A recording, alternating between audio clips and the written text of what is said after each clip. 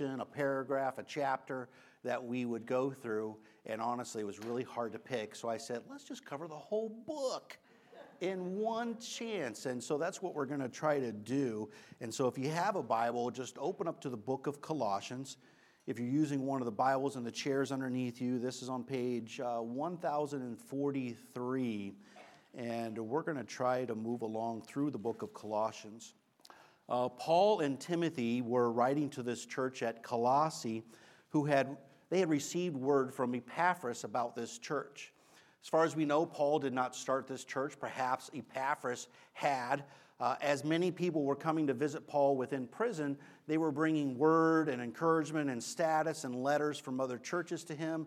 And they were also taking encouragements and words and letters to other churches that Paul was writing to them. And so Paul wanted to write this specific congregation to, one, applaud them for their embracement of the faith, but also to be encouragement to hold on to the sound teachings of Christ, what they first heard and what they first believed in.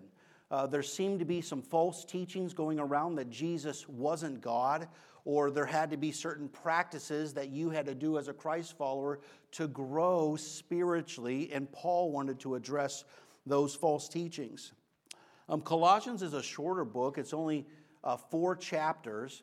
And just so you are aware, chapters and verses were not in the original manuscripts. Chapters weren't added until the early 1200s. And so for nearly an entire 1,000 years, the church was reading the text without chapters. And then verses weren't added until a couple hundred years later. But the first half of the book is all about this theology of Christ, the goodness and greatness of Christ. And then the second half is about how to live your life out according to that knowledge. And I think it's very interesting for us to note that you need to start with the right knowledge if you're going to live a right lifestyle. If you have the wrong knowledge, you are going to live a wrong lifestyle. If you have a wrong mindset about God or who Jesus is or what he expects, then you're going to worship incorrectly and you're going to participate in wrong religious activities thinking that you are being more spiritual by practicing these things because we have a wrong mindset. And so Paul's prayer for them in the early beginning of chapter 1 is that they would be filled with all the knowledge of God's will, in all wisdom and in spiritual understanding, so that they can live a life worth living for God, fully pleasing to him. And I think that's a great prayer for us too, that we would grow in knowledge and all of God's wisdom and spiritual understanding so that we would live a life worthy of the Lord.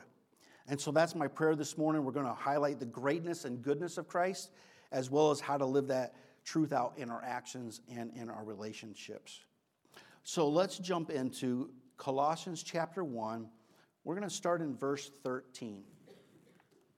We don't have a chance to read the whole text, of course, but we're going to jump around to a couple of things. But starting in verse 13, he, and this is referring to God the Father, has rescued us from the domain of darkness and transferred us in the kingdom of the Son he loves, and that is Jesus.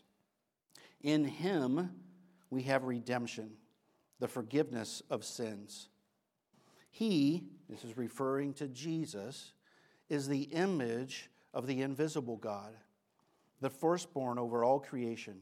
For everything was created by him in heaven and on earth, the visible and the invisible. Whether thrones or dominions or rulers or authorities, all things have been created through him and for him. He is before all things, and by him all things hold together. He is also the head of the body, the church. He is the beginning, the firstborn from the dead, so that we might come to have first place in everything. For God was pleased to have all his fullness dwell in him, and through him to reconcile everything to himself, whether things on earth or things in heaven, by making peace through his blood shed on the cross. Once you were alienated and hostile in your minds, expressed in your evil actions, but now he has reconciled you by his physical body through his death to present you holy, faultless, and blameless before him. Going back to that verse 13 there, he, God, rescued us from the domain of darkness and has transferred us into the kingdom of the Son he loves. It's in him that we have redemption, or we have been exchanged. We have been restored. We have been recovered through the forgiveness of our sins. Now, what this means is that you and I, we were lost. That we were completely in a realm of darkness, unable to save ourselves. In fact, all of humanity, without God intervening, were just vessels floating down, say, a raging river towards a disastrous waterfall, towards eternal separation in hell without God. Without Christ, without the shedding of his blood, without God making a way, you and I and everyone else lives in that realm of darkness. And it wasn't as though we're just trapped there and we're trying to find our way, we're trying to get out. In fact, in verse 21, it says, once you were alienated, you were strangers, you were separated from God. You didn't belong in his kingdom. And you were hostile in your minds expressed towards your actions. You were an enemy of God. You were hostile to God. You didn't want his help. You wanted to try to figure out things on your own. But it was God who reconciled, who resolved the problem, our problem, by his physical body through his death, to present you and I holy, faultless, and blameless before him. So it's in Christ that you and I are seen as holy, as pure, because we are in Christ. The blood of Christ covers our sinfulness. This whole section, as Paul launches out, this whole section about Christ is so rich in the greatness of Christ.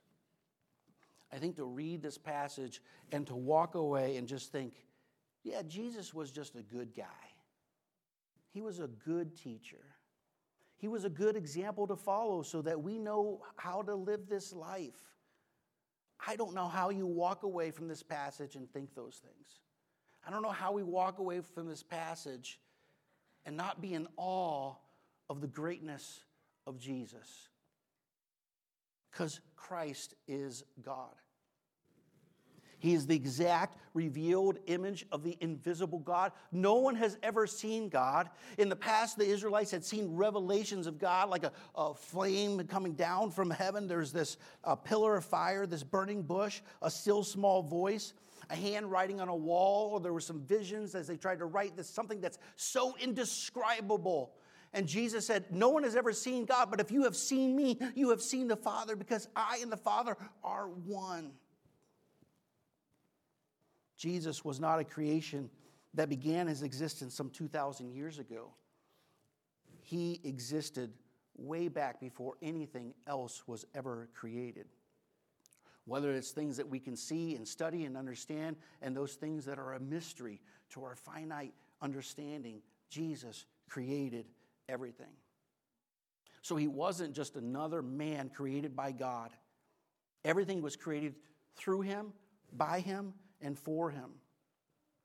He is before all things. In verse 17, he is before all things, and by him all things hold together.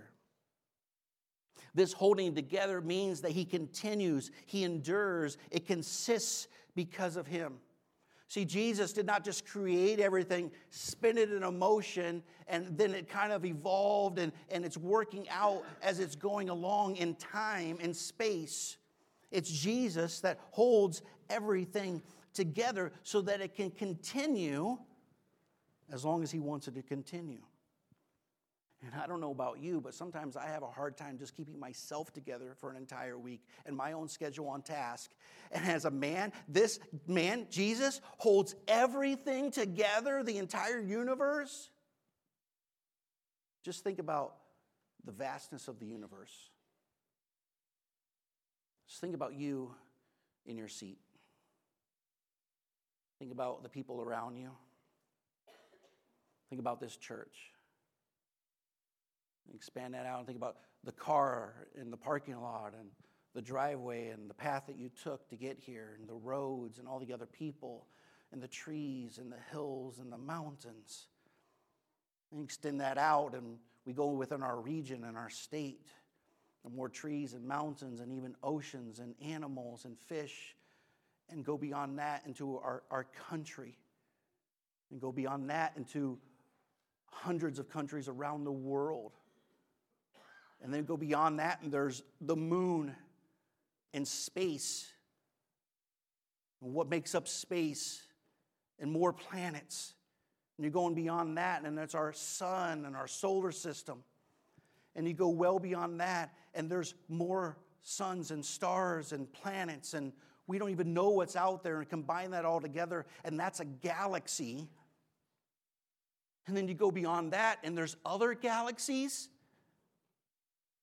Jesus holds it all together. How does he do that? And then you think about the smallest electron and particle. Just think about your own body and how it's made up. Think about the nervous system in your body. These cables that run through all your body to give it energy, and you're able to feel a hair across your fingers. Think about the cardiovascular system as this heart pumps blood to everywhere that it needs to go to give it life. You have the respiratory system that breathes in the air and knows what it needs and what it doesn't, and keeps what it needs and takes out what it doesn't.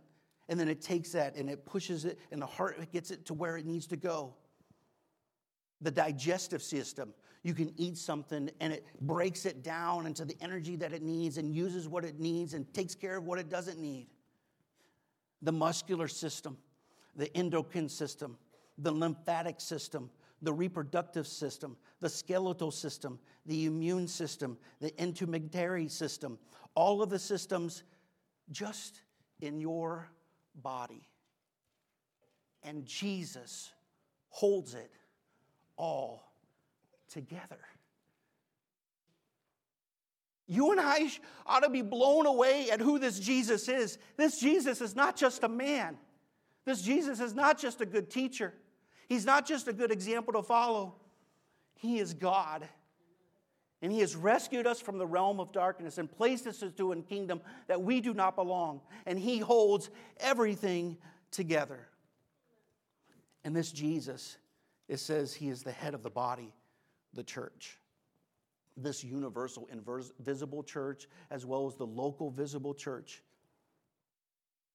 He's not just the founder. He said, I will build my church and the gates of hell will not prevail against it. And here, I'll passing it on to you and you guys figure it out. Jesus is the head of the church. He's still the CEO. He is the complete owner of 100% of the shares.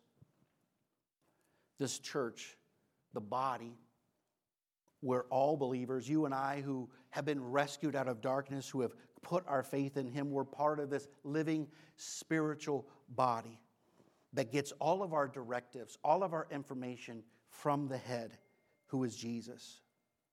And so I believe that a church that does not promote Jesus as our Savior and our Lord, who does not proclaim that salvation is in Christ alone, who only sees Jesus as a good teacher, is really teaching a false Jesus and is not holding on to the true head of Christianity. And I'm thankful that this Jesus, who is the creator and sustainer of everything, is the head of the church. Because that means that his church, the one who holds it all together, his church will prevail.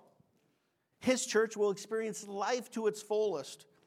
Even as pastors change, even as church buildings close, even when people are persecuted and thrown into jail, God will build his church because God is still rescuing people from the realm of darkness.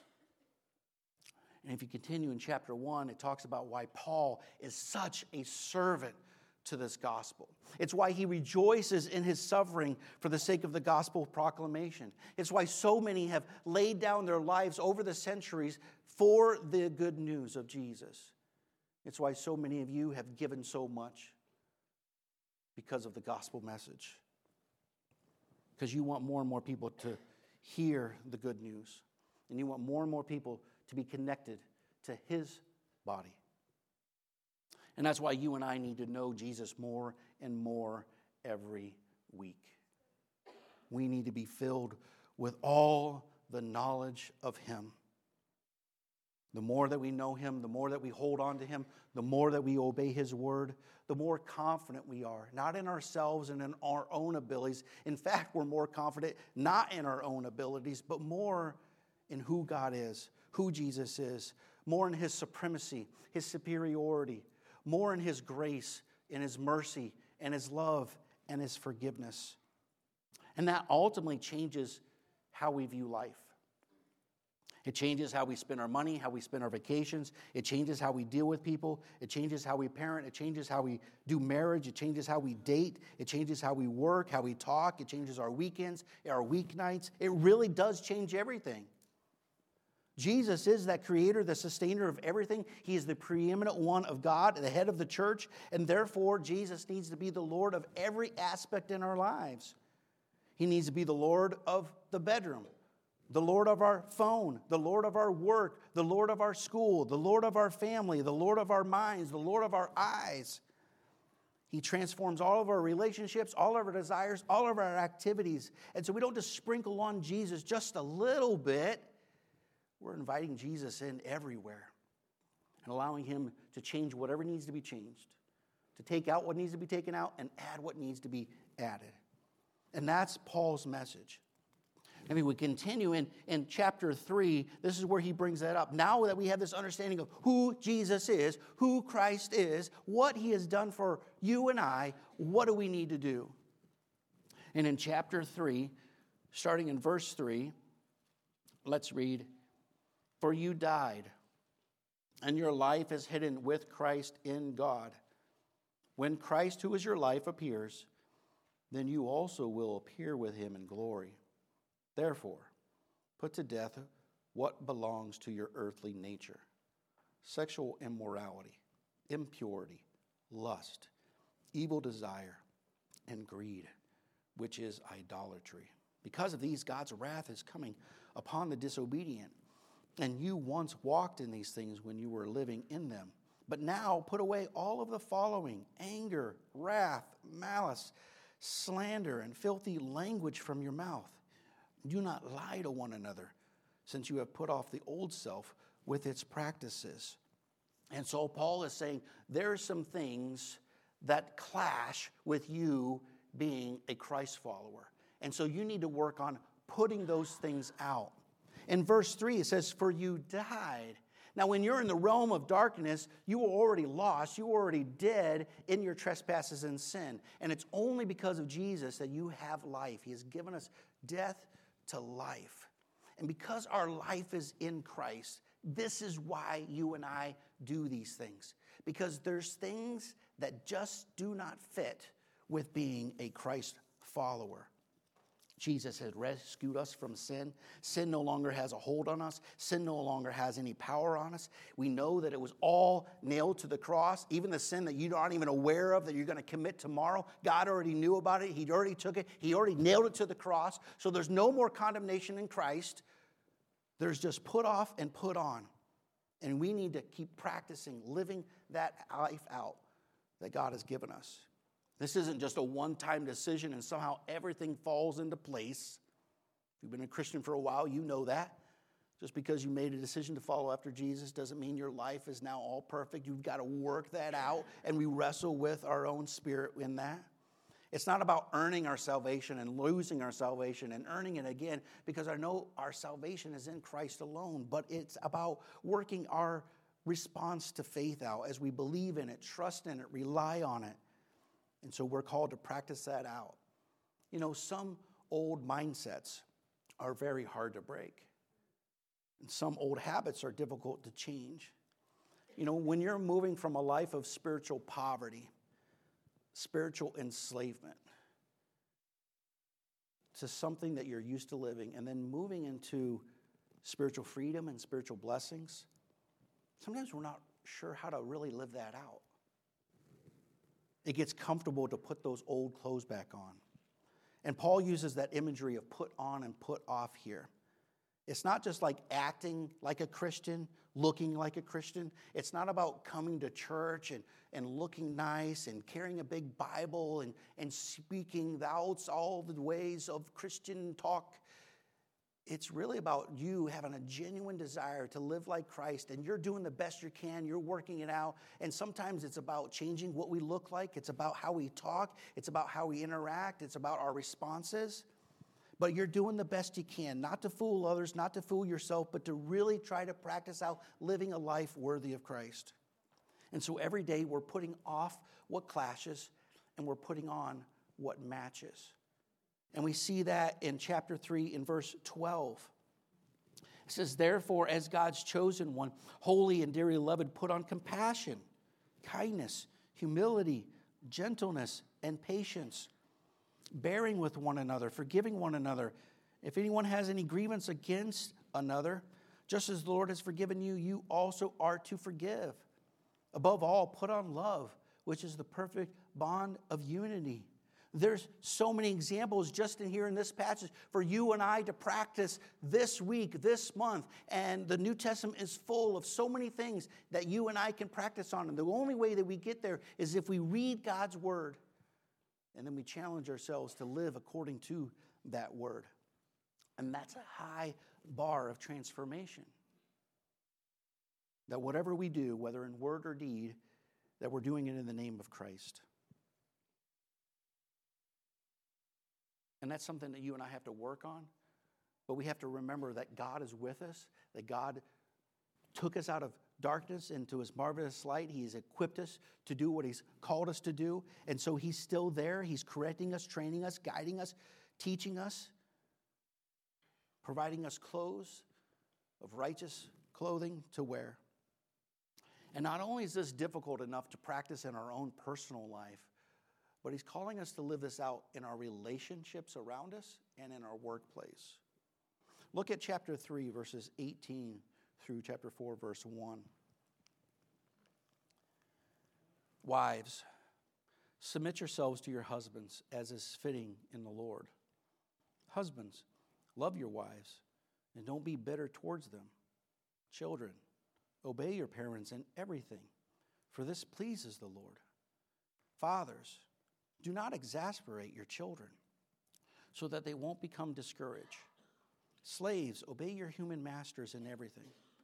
Don't work only while being watched as people pleasers, but work wholeheartedly, fearing the Lord. Whatever you do, do it from the heart, as something done for the Lord and not for people. Knowing that you'll receive the reward of an inheritance from the Lord, you serve the Lord Jesus. For the wrongdoer will be paid back for whatever wrong he has done, and there's no favoritism. Masters, deal with your slaves justly and fairly, since you know that you have a master in heaven. And this is about renovating true change in your home. So Paul is moving from this understanding of who Jesus is, and out of that flows a lifestyle that you and I need to practice and put into place. And it's not just about our own personal walk, but it's also about our walk and interaction with the relationships around us. And the place in which your Christian walk will be on most display is not here at church. It's at home and it's at work. And so it's important for us to know that what happens at home and what happens at work are just as important, if not more important, than what happens here at the church. Paul gives instructions all over the place of what he needs to happen in the church. We see a good example of a great church in the book of Acts. But a whole lot of the New Testament and a whole lot of words of Jesus is about the Christian life, about what happens when you and I aren't gathered together. In our marriages, in our parenting, in our workplaces. What makes a Christ-like marriage different than a world-like marriage? Well, one of them is a woman, a wife, puts herself under the headship of the husband as the church does with Christ. Now, a wife is not expected to follow after the husband if the husband's leading them into sin, into a lifestyle that's contrary to God, but she seeks his directive, his wisdom, his leadership with respect. She understands that he's not perfect and therefore wants to encourage and support him. She models Christ-like attitudes and actions, whether he's a believer or not. And a godly husband knows that God has given her as a smart and capable helpmate, and so he listens to her, seeks to understand her views and perspectives, loves on her as Christ loves the church and gave himself up for her. So he doesn't get upset and bitter towards her when she doesn't always follow his lead. And he knows that she isn't perfect. So he wants to encourage her and support her in her pursuit of living out a Christ-like faith. And he models Christ-like attitudes and actions, whether or not she is a believer. And this carries on through the children and the parent relationship. What is a Christ-like family different than a world-like family? Well, it's where children obey their parents. Now, obedience here is quickly responding to listen. It's not necessarily immediately completing a command, which is difficult for parents, including myself, to make the difference. The imagery of obedience is someone knocking on the door, and one goes to the door to see who it is and what do they want. And so obedient child will hear their parents knocking, "Hello, I need your attention." And the child responds, "Yes, what would you like me to do?" Sometimes there's an urgency to respond, but obedience is just that they heard you and they're listening to you. Of course, it's easier for a child to respond in obedience when that home is not filled with exacerbation. That's a big word. I don't even like that. Translations, let's pick something else. But this word provokes a provoking, a pursuing, a consistent prompting negatively that causes irritation and anger and resentment and discouragement and ultimately distances between the parent and the child. And there's a lot of reasons in which that might happen. And so it's just good for a godly parent to understand that a child is not a miniature adult. So they can't do what you as a parent can do. They can't think and process like you as a parent. And so they're a gift to you from God, and then you have a responsibility to nurture them and instruct them in the ways of God through appropriate affection and through appropriate authority. And we can spend a lot of time on any of those relationships, and we're certainly flying through them. And then Paul includes this instructions to slave in the household structure. Because at that time in that culture, slavery was a norm. Slaves were either prisoners of war, paying off a debt, they were bought as workers, or they were criminals enduring punishment. They weren't treated well, they didn't have rights, sometimes they weren't viewed as equal humans. And the Bible is addressing the cultural norm to live differently than the cultural norm. So when we look at these instructions, it's not really fair to apply them to our workplace. The employer-employee relationship that you and I experience is not the same as a master and a slave relationship. So we need to understand that. But it still has some good work ethic principles in here, right? Work with excellence, with passion and purpose. Work not for people only when they're looking. And employers need to treat their workers with fairness and honesty, full integrity, treating them as God would treat them. Well, then Paul finishes out the letter writing some encouragements about certain people who have done some great things for the ministry. But I want to just look at one briefly, chapter 4, verse 2. It says, "Devote yourselves to prayer, to stay alert in it with thanksgiving." And Paul wraps it up there, saying that the only way that you and I are going to get to a place where we're filled with the knowledge of all God's wisdom and spiritual understanding so that we can walk a life worthy of the Lord is when we devote ourselves to prayer. Prayer is something that all of us should never underestimate. We know it's something that all of us want to do more, that we need to be a part of it, and we have to work really hard at it. But this word devote means to be persistent, to do it regularly, and to put some weight behind it. So it's not just kind of as you're going about your day, kind of tossing up a word to God. That's great. We need to be persistent in prayer. But this devotion is really It is this kind of prayer that drives us to our knees in humility and thankfulness and expectation and anticipation and reminding ourselves who God is, the creator of the universe, the sustainer of everything, the head of the church. So it brings us to our knees in humility, and we devote ourselves to God. It reminds us how we were brought from darkness into light.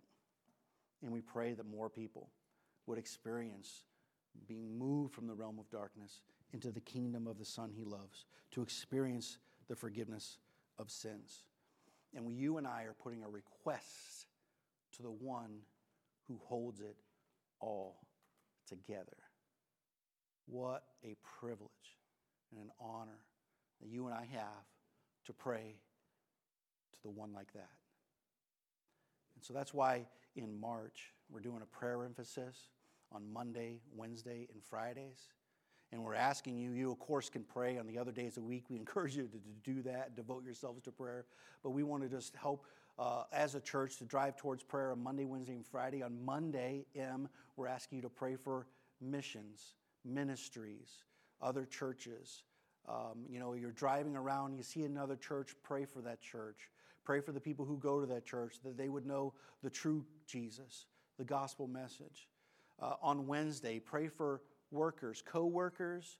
Pray for your own work. Pray for other businesses. Pray for those who are unemployed. And then Friday, pray for family and friends. Pray for their health, but also pray for their salvation. And next week, we're going to have some boards in the alcove there that you're going to be able to write some names or some businesses or ministries on there. If you're writing a name, I encourage just a first name, and you can pin it up there. And I know that there are other people in the church who will walk by there, and in their notebook, they're going to write down other people that you put up there, and they're going to be in prayer for the things that you're in prayer for. And so I want us, as we enter into March, to not underestimate the power of prayer, because we're not underestimating the power of the one that we're praying to, Jesus, who rescued you and I from a realm of darkness, the creator, the sustainer, the one who holds it all together. So let's pray. God, we are humbled, one, by the majesty of who you are. We cannot really fully comprehend the vastness, the complexity, the amazement of your creation, the expanse of it, as well as the minute workings of your creation.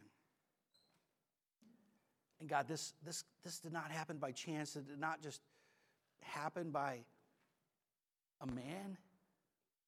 This happened through you, something supernatural. God, we pray that we would know more and more of who you are. We would be filled with your knowledge, and we know that comes through reading your word. And so we want to know your word more. We want to be in it on a daily basis, renewing our minds away from our own knowledge and our own desires and our own schedule to your knowledge, to the actions that you want us to fulfill, that we would live a life worthy, that our life would reflect, that our life would represent you. God, that's a challenge. So help us to put off the things that clashes as a Christ follower and put on what matches as a Christ follower. Let us not look to one another and condemn those who fail and are not perfect. None of us are perfect. There's no such thing as a perfect Christ follower. There's no such thing as a perfect marriage, a perfect family. Help us through that. In the Father, and the Son, and the Holy Spirit, we pray. Amen. Would you please stand? We're going to close out our service in a song. Pastor Ken and I will be out in the lobby right after the service. We'd love to be able to connect and say hello. And if you have offerings or prayer cards, you can put those in the boxes right outside the door.